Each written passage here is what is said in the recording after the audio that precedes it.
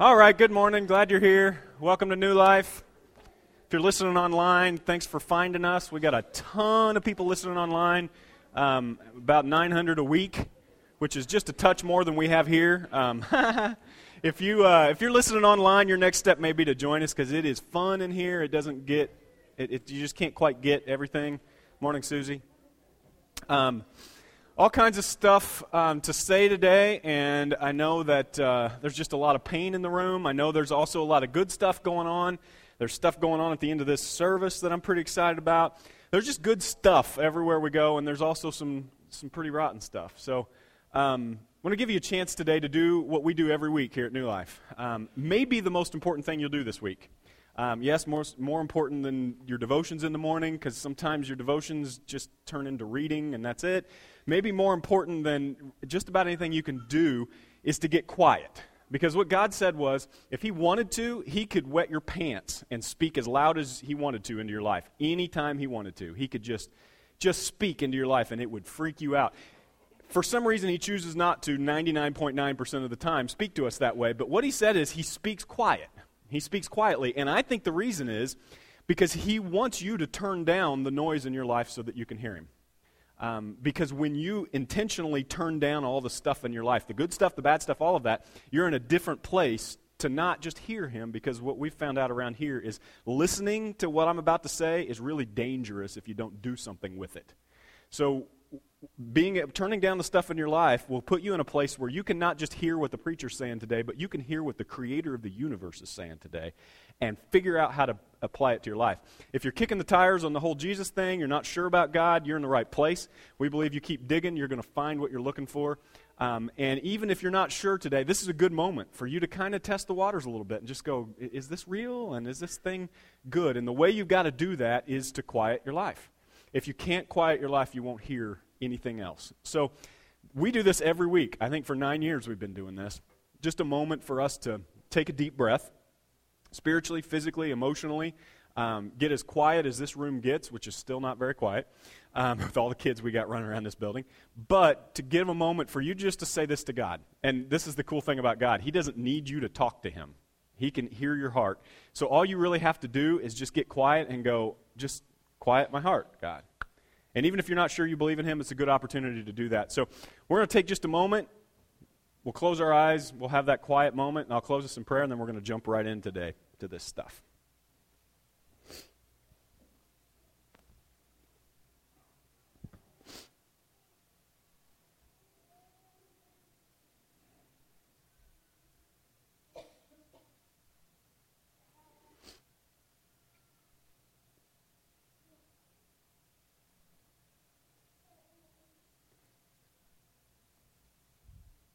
God, in the quiet of this room, we choose You. Whatever else there was to choose this week, we probably chose it first. But right now, right here, at this moment, we choose You. You've said when we seek You, when we look for You with all of who we are, that we will find You. The truth is, in this space today, there are those of us who have tried everything else, present company included. So it would be ridiculous for us to not stop and give You pause in our life. In this moment, God, would You do something in us, not say something to us, because we get things said to us all the time. But would You do something in us that changes who we are, that moves us to the next right thing in our life? God, You know I have no business standing on this stage today talking about being good. So today, would You clean me up? Would You speak in spite of me, ahead of me, to me, and through me? Pray that You be honored by the way we love You, by the way we listen to You today, and more importantly, by the way we take whatever You say to us and do something with it.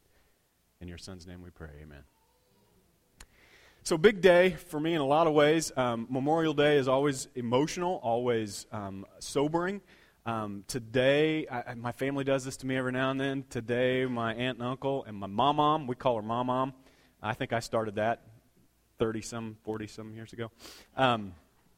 So Mama, my Aunt Candy, and my Uncle Ronnie are in the house today.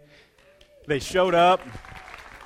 My mom lives in Bloomington, and Candy and Ronnie live in Louisville. And for now, at least, we're trying to talk them into coming north always. But Uncle Ronnie is a Vietnam War veteran, and something about today and him showing up, surprising me today on Memorial Day weekend, man.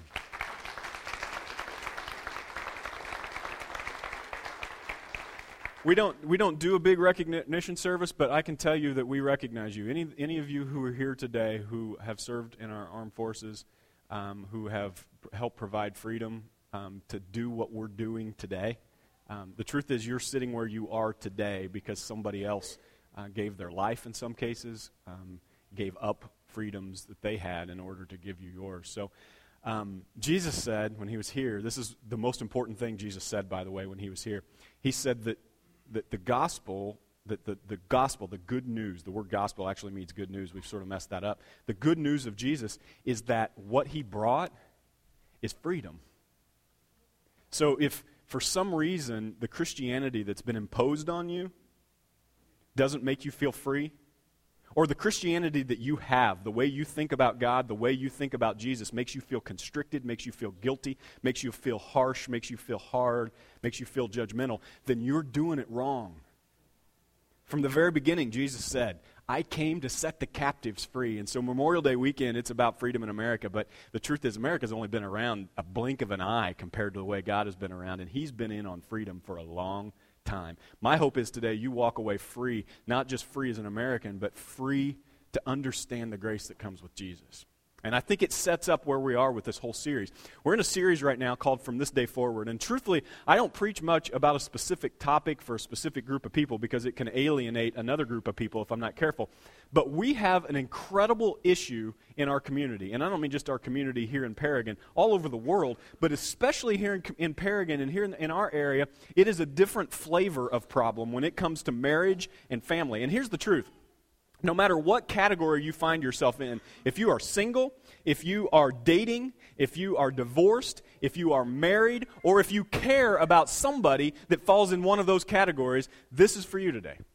If you've got people in your life that are broken by bad marriage, if you yourself are broken by bad marriage, or better yet, if you have accepted in your life some pretty ugly, gross things in your marriage, because you felt like that's just what it was going to be, then I'm hoping today is a breakthrough day for you. I'm hoping that God does something different in you, and I'm hoping you hear some of the issues in your own heart and in your own life. Now, one of the things that happens to us, it happens all the time, is when somebody likes the way you live, and by the way, being a Christian is about the way you live, not what you believe, not how many times you go to church, not how much quiet time you have. It's about the way you live your life. Jesus said, you come follow me, and when Jesus came, he broke the old traditions, and he said, no longer is it about God, are we okay? God, are we okay? God, are we okay? Because that's what the temple was about, always a priest and a church, and you had to go to a sacred place to meet a sacred person who could do something sacred. And Jesus says, all that's gone now. You have more sacred ground in you than any temple ever built. God lives in you now. And when he said that, he said, now your job is no longer to go up to God and go, are we okay? Are we okay? Are we okay? Like it used to be. That was the old religion. Now, the new thing is to go, God says, we're okay once and for all. You accept the blood of Jesus. You accept his forgiveness. Once and for all, we're okay. Stop asking. You know when your kids go, Dad, can we? Yes. God goes, yes, we're okay. Now stop this and start this. Stop the vertical. What used to measure your relationship with God was the vertical. Now it's the horizontal. But Christians in a lot of places still live like it's the vertical. And they forget about the most important thing Jesus said, and that was, you want to know what God wants most? He wants you to love the person next to you. And so we, as Christians, we come and we do the guilt thing. We show up at church and we think that's what God wants. And some of us get up on Sunday mornings and we get our kids ready and we kick the dog 3 times and we spill the milk and we knock over the Frosted Flakes. And in the car we realize there's a new scratch that had to happen yesterday and you had to be driving it, honey, when it happened. And it's probably your fault. And you argue and you complain and you stop for gas and you get some on your shoe and you go into the front and the lady charges you $1.80 more than you thought she was going to. And they can't believe the price of gas anyway. And you pull into the driveway and somebody goes, "How you doing?" And you go, "I'm great." And then you elbow your kids and go, "Straighten up and fix that hair thing." And now, if you come to New Life, that's not who we are, really. But there's a truth about it in all of us that we think this is what God wants from us. We think that sitting in an ugly orange pew once a Sunday is what God intended from us from the beginning of time. And the truth is, this isn't even close. In fact, when Jesus left, his picture of the church had nothing to do with sitting in rows. It was all about circles. It was all about doing life together. It was all about the horizontal. And now we've made it about this. So marriages aren't thinking horizontally. They feel like if they just come to church and they just fake it, mail it in, they're good to go. I'll never forget when I was growing up how many times we'd celebrate an anniversary in a church for a couple that I thought was just ancient at the time. Now they seem like young people to me. Somebody'd say, especially like on Mother's Day or Father's Day or Valentine's Day weekend, they'd say, "Stand up this morning." Don't do this. "Stand up this morning if you've been married 20 years. People would stand up. "Stand up 30 years. Stand up 40 years. Stand up 50 years. Stand up 190 years. This couple in the back," they lied so they get the free little plastic church, or something. And everybody claps, and there's this moment where the preacher says, "Thank you for your faithfulness." Like somehow being roommates for 60 years means you've been faithful. Now, don't get me wrong, there's some victory into the longevity of a long marriage, but the truth is, God is no more happy with a broken couple who stays married than he is with a divorced couple. Did you know that?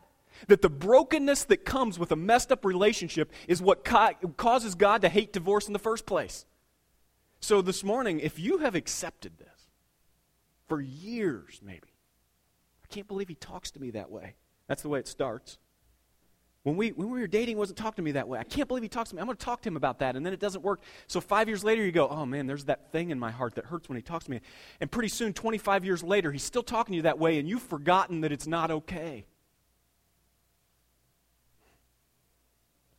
I'm hoping that the freedom that comes with knowing Jesus, the freedom that comes with quitting doing this, "God, are we okay? God, are we okay? God, are we okay?" That selfish religion. And when it becomes this horizontal thing, it changes the way you live your life. And it brings the peace. You know the rest of that if you're a Christian. Because we say this all the time to each other as Christians. The peace that passes all understanding. And it sounds good and it's a wonderful thought, but many of us sit in the pew right here today. Many of you sit in the pew, and when I say the peace that passes all understanding that comes when you're a Christian, you go, "Not me. I don't know what that means, but I can't tell anybody that because then maybe I'm not really a Christian." And the truth is, the real peace that passes all understanding comes not just because you come to church on Sunday, not just because you've been born by the blood of Jesus. It comes because you have engaged in the horizontal. That's what brings the perspective and the peace that comes with knowing Jesus. I guess I should go on to my second slide today. We're moving fast here. I want to talk today about what I believe is one of the roots of our relationship problems. You've heard me say this before, that one of the things that I am trying to nip in the bud, it's been 9 years I've been here, and I have heard the same thing almost every time I have a one-on-one conversation with a couple or one-on-two conversation with a couple. And it's, "She told me she was going to kick me out." And I told her, "Kick me out? Psh, I'm going to kick you out. I'm going to kick you out, you're going to kick me out, then I'm going to kick you out." And that's what it is. It's this I got to get to her before she gets to me. Or I told her this and I decided, "Hey, I'm going to stand up for myself and I'm going to do this." And we get this kind of a "I'm against you" feeling. And what Jesus said is, when two people who love each other engage each other, John says it right here, something different happens to them. And they go from that, that moment, it happens when you're in junior high especially, where you feel like you just have to protect yourself no matter what you do, You go from that moment of protecting yourself all the time to looking at the other person and going, "You know what, forget about myself. I'm protecting that person. I'm on their side." I know that sounds romantic, but here's what John says about it. 1 John chapter 4, verse 17. If you're here today and you kind of tuned me out because I used the word marriage and you hate it, or you're past that part in life or whatever, then tune back in for a second, because this piece of Scripture is revolutionary. This is, people say they have favorite scriptures, and I just don't, because it changes. It's just like a rotating door, is depending on what's going on in my life. This happens to be my favorite scripture today. This is why I don't get a tattoo of my favorite scripture. 1 John chapter 4, verse 17 says this: God is love. Now, it sounds romantic, and you say it at weddings, and everybody goes, oh, and there's a tear that slowly comes down the cheek. But the truth is, this is not figurative. This is not written on a Hallmark card. The literal language here is that God, the creator of the universe, is the origin of love. He is love. So that feeling that you have when you watch a Hallmark commercial and there's a romance thing and you go, oh, you know what that is? That's God. And you go, I don't even believe in God. Yeah, but see, God believes in you, and He created you, so that thing that you felt, that is God in you. And that thing that you felt when she came down the stairs for prom, and you had to act like you weren't really impressed because her dad was standing right there. But the truth is, your knees quivered a little bit, guys, when you saw her and you thought, I love this girl. That's from God. In fact, not only is it from God, it is God, because God is love. When we take up permanent residence in a life of love, we live in God and God lives in us. We're inseparable. This way, love has the run of the house. I love this translation of 1 John. Love has the run of the house when God lives in us and when it permeates everything we do. It's like love, it permeates everything, changes everything. It becomes at home and mature in us so that we're free of worry on Judgment Day.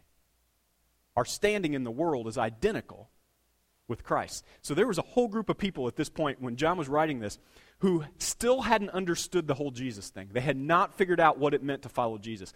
To them, Jesus was a new political leader. He was the Messiah, but they didn't know what that meant for sure. So to him, he was just another priest, another religious leader. But what John is saying is that's not who Jesus was. Jesus came not to bring a temple worship 2.0, not to bring Judaism 2.0. God created the Jewish culture. He created the temple, and He did all that for a reason. But when Jesus came, the curtain split. The temple exploded. There was no need for a priest anymore. Jesus was the last one. And John says here that there is a whole group of people who still missed out on what Jesus is.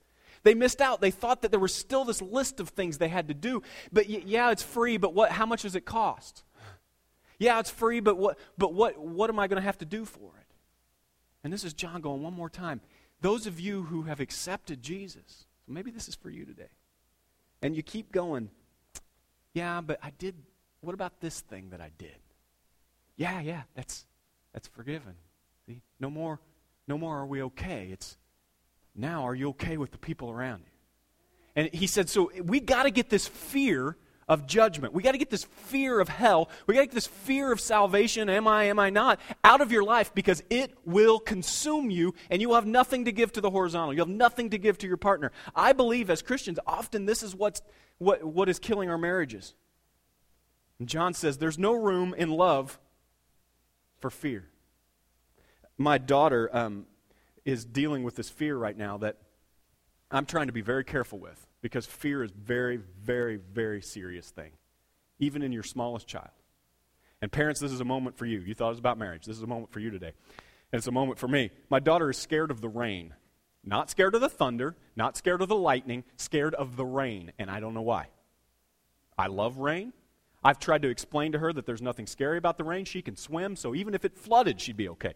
I don't know what scares her about the rain, and my initial reaction when it's 10 o'clock at night and I hear a pitter-patter on the roof that usually puts me to sleep is, oh no. And then soon I hear, Daddy, the rain is going to get me. The rain is going to get you. Now, if you're a man and you're an American, your first tendency in that situation to go, well, that's just stupid. That's not rational. That's ridiculous. But what happens is then, if I were to say that to London, and I've been very close, when I'm really tired, there is this thing in me that goes, London, this is stupid. It's rain. And at one point, I had this thought in my mind that I was going to say here, if you're scared of this, we got problems because you got scared things coming in your life. And like, what am I doing? She's 9. You know, these things pop into our head. And the truth is, I remembered this piece of Scripture. That's why this is where I'm living right now. And if I had to tattoo it something, this would be it.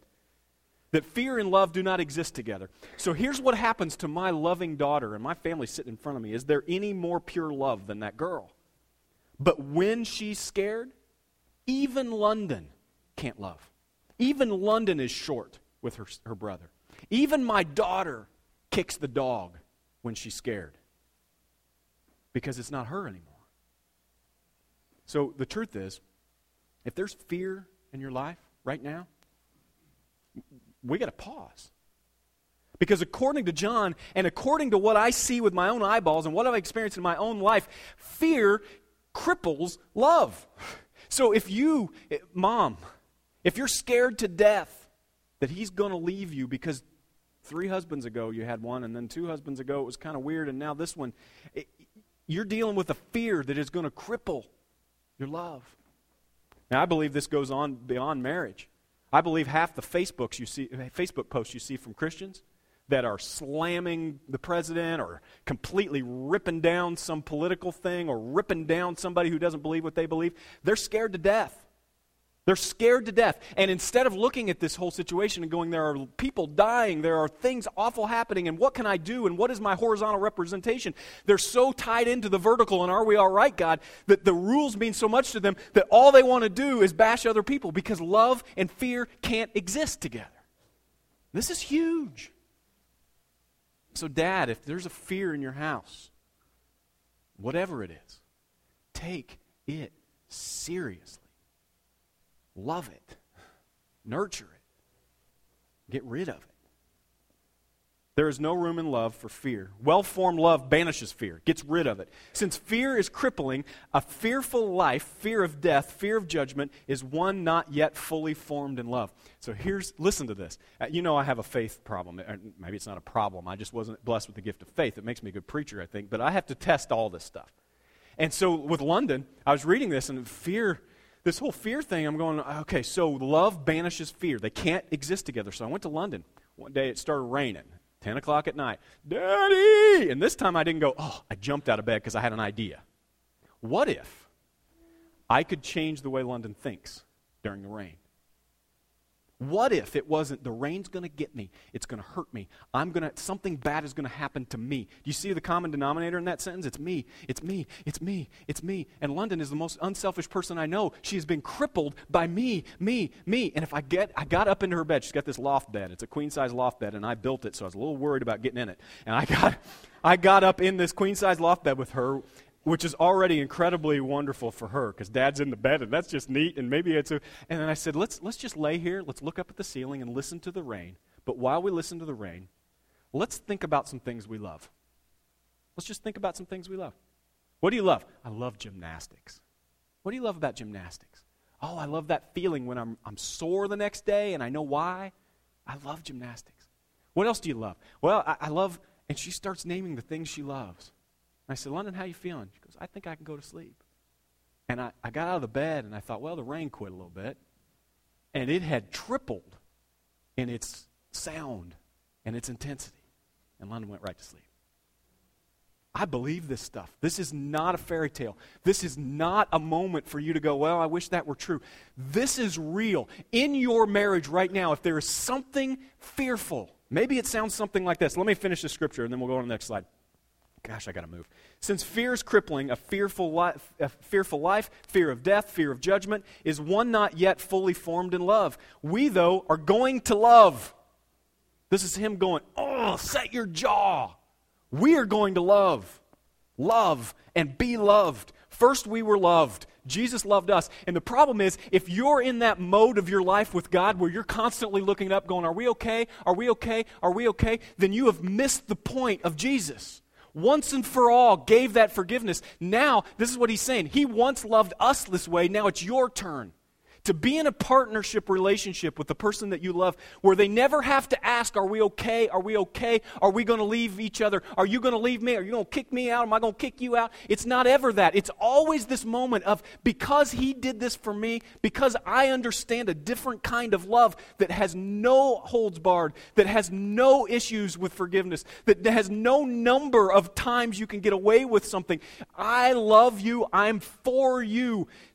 Now you can forget about the fear associated with it. If you're dating right now, do not settle for anything less than that. If you're a junior higher or a high schooler, you're probably back there, but you might be listening online. Your mom's probably making you listen to this out of some sort of punishment.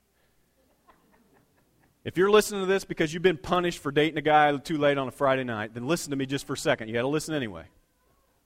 If you're a junior high, if you're a young high school kid and you're dating somebody, and you think it just doesn't matter right now, you think just as long as he's cute and he's got a nice car, or just as long as he's popular or whatever, I don't really care what he believes, I don't really care how he treats me and the people around him, then you need to know you are setting yourself up. You're building a wall. You're building habits. You're building an understanding of love that is so wrong. By the time you're old enough to say, yes, this is the person, you won't know anymore what it really is. And by that time, you will have accepted fear and junk that you don't have to accept. Now that said, if you've already accepted it, and you're already living with it, today you need to know two things. And one of them you'll really like to hear, and the other one, if you're a Christian and you've been a Christian for a long time, and you've been in the church for a long time, you may be mad at me after I say this. The first one is this. If you're in a relationship right now with somebody who is a fearmonger, somebody who is leveraging fear or just allowing it to consume your marriage, and you can't get it out of this fear, and you cannot fix it, then you need to stop. You need to take a moment to understand that this is not what God intended for your life. I remember when I went through my first divorce, I've only been through one divorce. When I went through divorce, I'll never forget the feeling in the church. I was in ministry at the time. And the church where I served was very conservative, and all the elders were very conservative. They had never had a divorced person on staff or in leadership at all. And my wife left for a guy she met on the internet, and there was this moment of like, uh-oh, the bylaws say that no divorced men on staff. Yeah, but it's John. Yeah, but we got a rule about that. Yeah, but she left him for another. Yeah, well, divorce is divorce. It's brokenness with. I said, guys, what are we doing? This thing that we made here on earth that God blessed, this marriage, is broken. It's broken. And the truth is, what God wants from you is not to be miserable and be abused in marriage. It's not what God intended for you. It's not His will for you to obey the law of Leviticus in order to do something that was meant for another group of people. What it is God's will for is for you to be in a healthy, loving, growing relationship. And I'm not saying be flippant with your marriage, but I'm saying don't settle for less than what God has given you. Today I would say, if you're dealing with that, if you're dealing with a marriage that is broken, I mean, save your marriage. Come see me. Come see me. I don't do marriage counseling. I will find you. I got a list in my pocket of people I can send you to. You do not want to come see me. But I will send you to somebody that will help you, and we will, at all costs, within a certain reason, save your marriage. But God is just as broken by a hurting marriage from two people who stay together than He is from a divorce. Fear triggers fight or flight. Fear triggers fight or flight. This is why fear and love can't exist. This is part of our brain. It's part of animal kingdom. It's part of the way God built us and all the animals, that when we get scared, we get into this like boxer mode where we're going to fight or we're going to flight. And the problem is we can't do both at the same time. We can't love and get into that mode. So the good news about love is it triggers passion and reason. When I laid in bed with London and we started talking about the things we loved, it started with gymnastics and with the dress that she just bought. She's already getting into that mode. It started with shoes and those kinds of things, and it quickly came to Nana. I love my Nana. I know you do. What do you love about Nana? And that led her to, I love when Reese and I go together to, I love my brother. Yeah, you love your brother. And pretty soon, this triggers a different kind of thinking in you where you go, man, all these things God has given me, and it's just rain. And all of a sudden, what was fight or flight has become reason and passion and perspective. John said it this way, since fear is crippling, since fear leaves you in your bed scared of the rain, fearful life, fear of death, or fear of judgment, is one not yet fully formed in love. If you're here today and you have lost perspective because of fear, the good news is a fully formed love is around the corner. You just have to push. You have to grow. You have to move. You have to try. And that's why from the very beginning, love was never intended to be a noun. And that's why it's so hard for us to talk about love. We like to put it on a card like it's a noun, but God from the very beginning made love a verb. It's something you do. It's action you engage in. And if today you find yourself stalled because you say, I'm not in love with them, but I love them. What does that mean? We say that a lot. It sounds good, but it doesn't mean anything. What it means is I don't really love them. I don't really want to be with them. If you really love somebody, you do. In fact, one of your favorite scriptures may be John 3:16. And if you're new to church, it's the sign that people hold up at football games next to the guy with the rainbow hair, you know? John 3:16. For God so loved the world that He gave.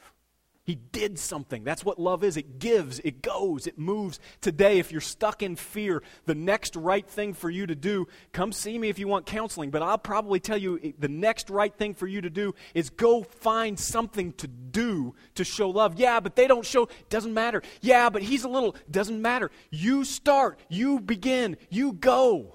Those of you who are men who have been in the church for a long time and have totally messed up or have been messed up by the churches, a lot of churches' understanding of men and women and their roles in God's kingdom, I want you to know this for a second, that men, if you want to lead your home, whatever that means, if you think you're the head of the house, that the number one thing that means for you is you go first when it's hardest, when it's worst, when fear has overtaken your marriage, when there's anger, when there's frustration, when she's pouting and you're pointing and things are thrown against walls and drywall's getting exploded. Your job, if you're the head of the house, it's not making decisions, it's not paying the bills. Your job is to be the one that goes first in love. Period.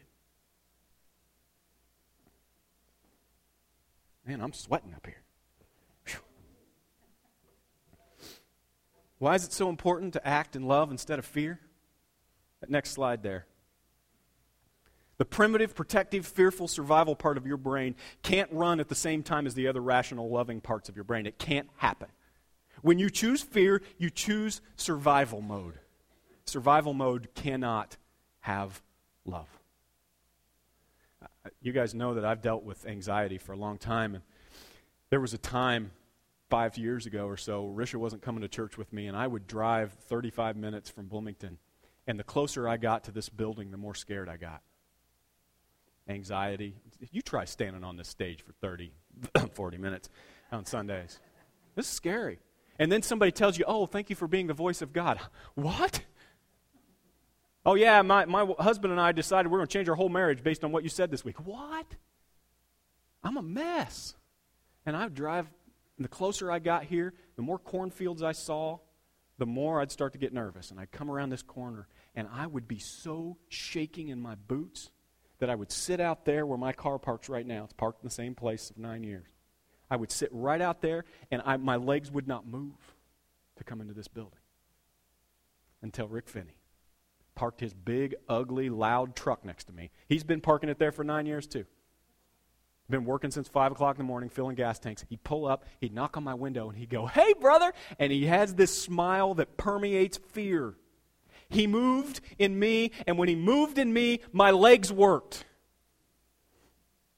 When my legs worked, I could open the car door, and he would walk for me. He didn't know this. He's back there doing it for other people right now. But when he would do this, he'd walk from me from the car to the church. And by the time I got from the church, I went from shaky legs to strong voice. Not because of what's in me, Not because I'm strong, but because somebody decided they were going to move first and love me. You have that power in you right now. With your kids at home, with your wife sitting next to you, with your girlfriend, with your boyfriend, you have the power in you to turn mushy legs into strong, fruitful humans. And it's not you. It's God in you. You just choose it. But you can't choose it when you're shaky-legged, when you're fearful, when you're in protective mode. God knew that, and that's why he sent Rick. Consequences of survival mode. I promise I'm going quick. Taking nights off. I hear men talk like this all the time. You know how practical I'm going to get about right now if you come to church here often. I'm going to start talking about it, and I'm going to start hitting it on Facebook when I see you say this. Men, we don't take nights off and go out with the guys. We don't. That's not what we do. We're not taking the night off from our marriage to go out and hang out with the guys. Guys, we don't earn points with their wives. I know it's cute to say, oh, I earned some points on that one. But what it means is that we're keeping score and she's keeping score. And when we keep score, it's ugly. This is something that my ex-wife used to say to me, so maybe this doesn't happen to any of the rest of you, but I'll say it anyway. Hey, John, I saw you mowed the yard. Boy, you did a good job around the bushes. That's the least he could do. You know what that is? That's entitlement. That's you going, nothing you could do could make up for the way I've treated you, the way you've treated me. This is what the consequences of survival mode, it's resentment. You know what resentment is? It's when something good happens to somebody else and you go, pfft. Resentment sounds more than it looks, you know? It's That's what resentment is. And it's one thing when it's people you don't like, but what happens in really hard marriages and relationships is something good happens. The husband says something and everybody at the party laughs and it's legitimately funny and he feels good about himself and the wife has to go, pfft. Well, yeah, but his hair looks stupid, right? Am I right, ladies? Right? This is a symptom of a bigger problem. Resentment, entitlement, distance, fear, and keeping score. You know what I mean by keeping score? All right, let's see. She did laundry and dishes. That adds up to 1 yard mow, right? Let's keep score here, right? Right? If you do the yard, I'll do the dishes twice. And can you imagine, those of you who are keeping score right now, what it would look like? Men, I'll start with you. Women, maybe you need to do this too. Just go get a golf scorecard. Just go get a real golf scorecard. Matt has them all over his golf bag. Most of them are really high numbers at the end, but you'll have, no, I'm just kidding. Get a golf scorecard, go to your wife and go, you know what?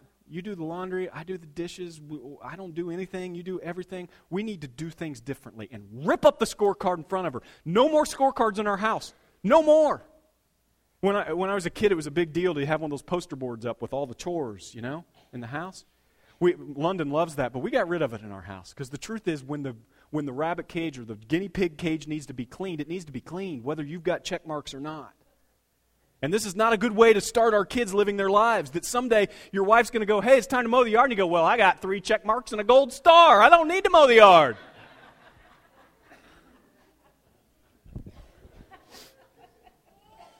Here's some ways to know you're keeping score, real quick. A few ways to know you're keeping score. If you find yourself nagging all the time, and even you are annoying yourself, like, oh, I said that yesterday and the day before and the day before, stop. It could be that you're keeping score. If you find yourself mad when something good happens to the other person, you're keeping score. If you find yourself overly critical to get a response, if you do something or say something in order to get somebody to do something, I've seen this happen so many times. It is funny to me at times where you go out with a couple and she'll say something and the guy won't respond. She'll say something really mean and he'll just pretend he ignored it, didn't hear it because he doesn't want to cause a scene. So it just makes her really mad because what she wants is him to get mad or him to say something awful or say something bad because that's the give and take of the scorecard, right? So she says something and he didn't say anything, and then I'll watch her look at him. Beady eyes. And he'll kind of ignore her, and then she'll say it again in a different way, meaner this time. Pretty soon she'll say it so loud the waiter thinks she's talking to him, and she comes over, what'd you say? No, I wasn't talking to you, and then everybody, because this is what we do. We get irrational when we keep score. Or if you feel yourself feeling defensive, like you're protecting yourself all the time, you might be keeping score. So what are you scared of today? This is not an exhaustive list. You scared of being taken advantage of? You know how freeing it is to look at another human being and say, you couldn't take advantage of me if you wanted to. Like, I'm giving myself to you. You can have it. What do you want from me? Yours. You want money? Yeah, here. You want my stuff? Yeah. You want my car? Change your life. Change your marriage. Being alone. You don't have to be lonely at farmersonly.com. Have you seen that?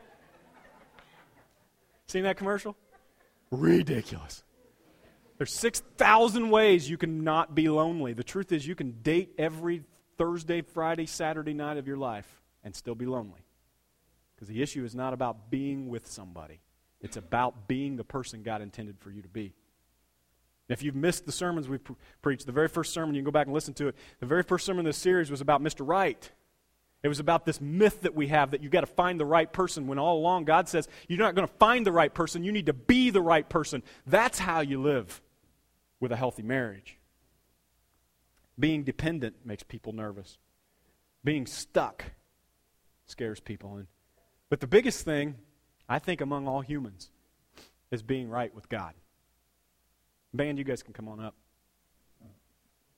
Maybe today this is the most important thing you need to hear. Whether you're in a marriage, you're divorced, you're in a relationship, you're not, you got all these things going on in your life, maybe the most important thing you're going to hear today is this, that it is possible to walk out of this building today knowing where you stand with God. Did you know that?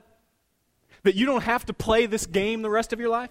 That Jesus came once and for all so that this game doesn't have to be played anymore. I was reading the book of Leviticus just recently because it's awesome. No, it's really hard to read.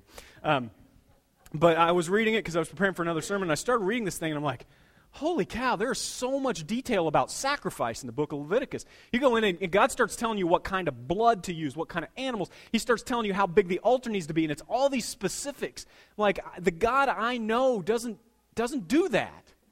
And so I had this thought, I legitimately had this thought, and the thought was this: why doesn't God just once and for all say, you know what, no more sacrifices, this is getting ridiculous, just one sacrifice, that'll be it. In fact, let's get rid of this whole altar thing, let's just get rid of that whole thing, and let's get rid of the priest thing, just for once and for all. What if God, and I started thinking, yeah, that's later in the book.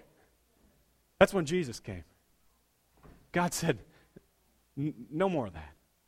Once and for all, you accept the name Jesus in your life. It's over. And if you really get that, and if you stop this, it'll change the way you live. This, are we okay? Are we okay? Are we okay? God looks down and says, you want to be okay, you treat your neighbor different. You stop those stupid Facebook posts. You stop talking like that. There's nothing that makes me happier as a dad. London makes me little things and I love it. She does things for me and I love it.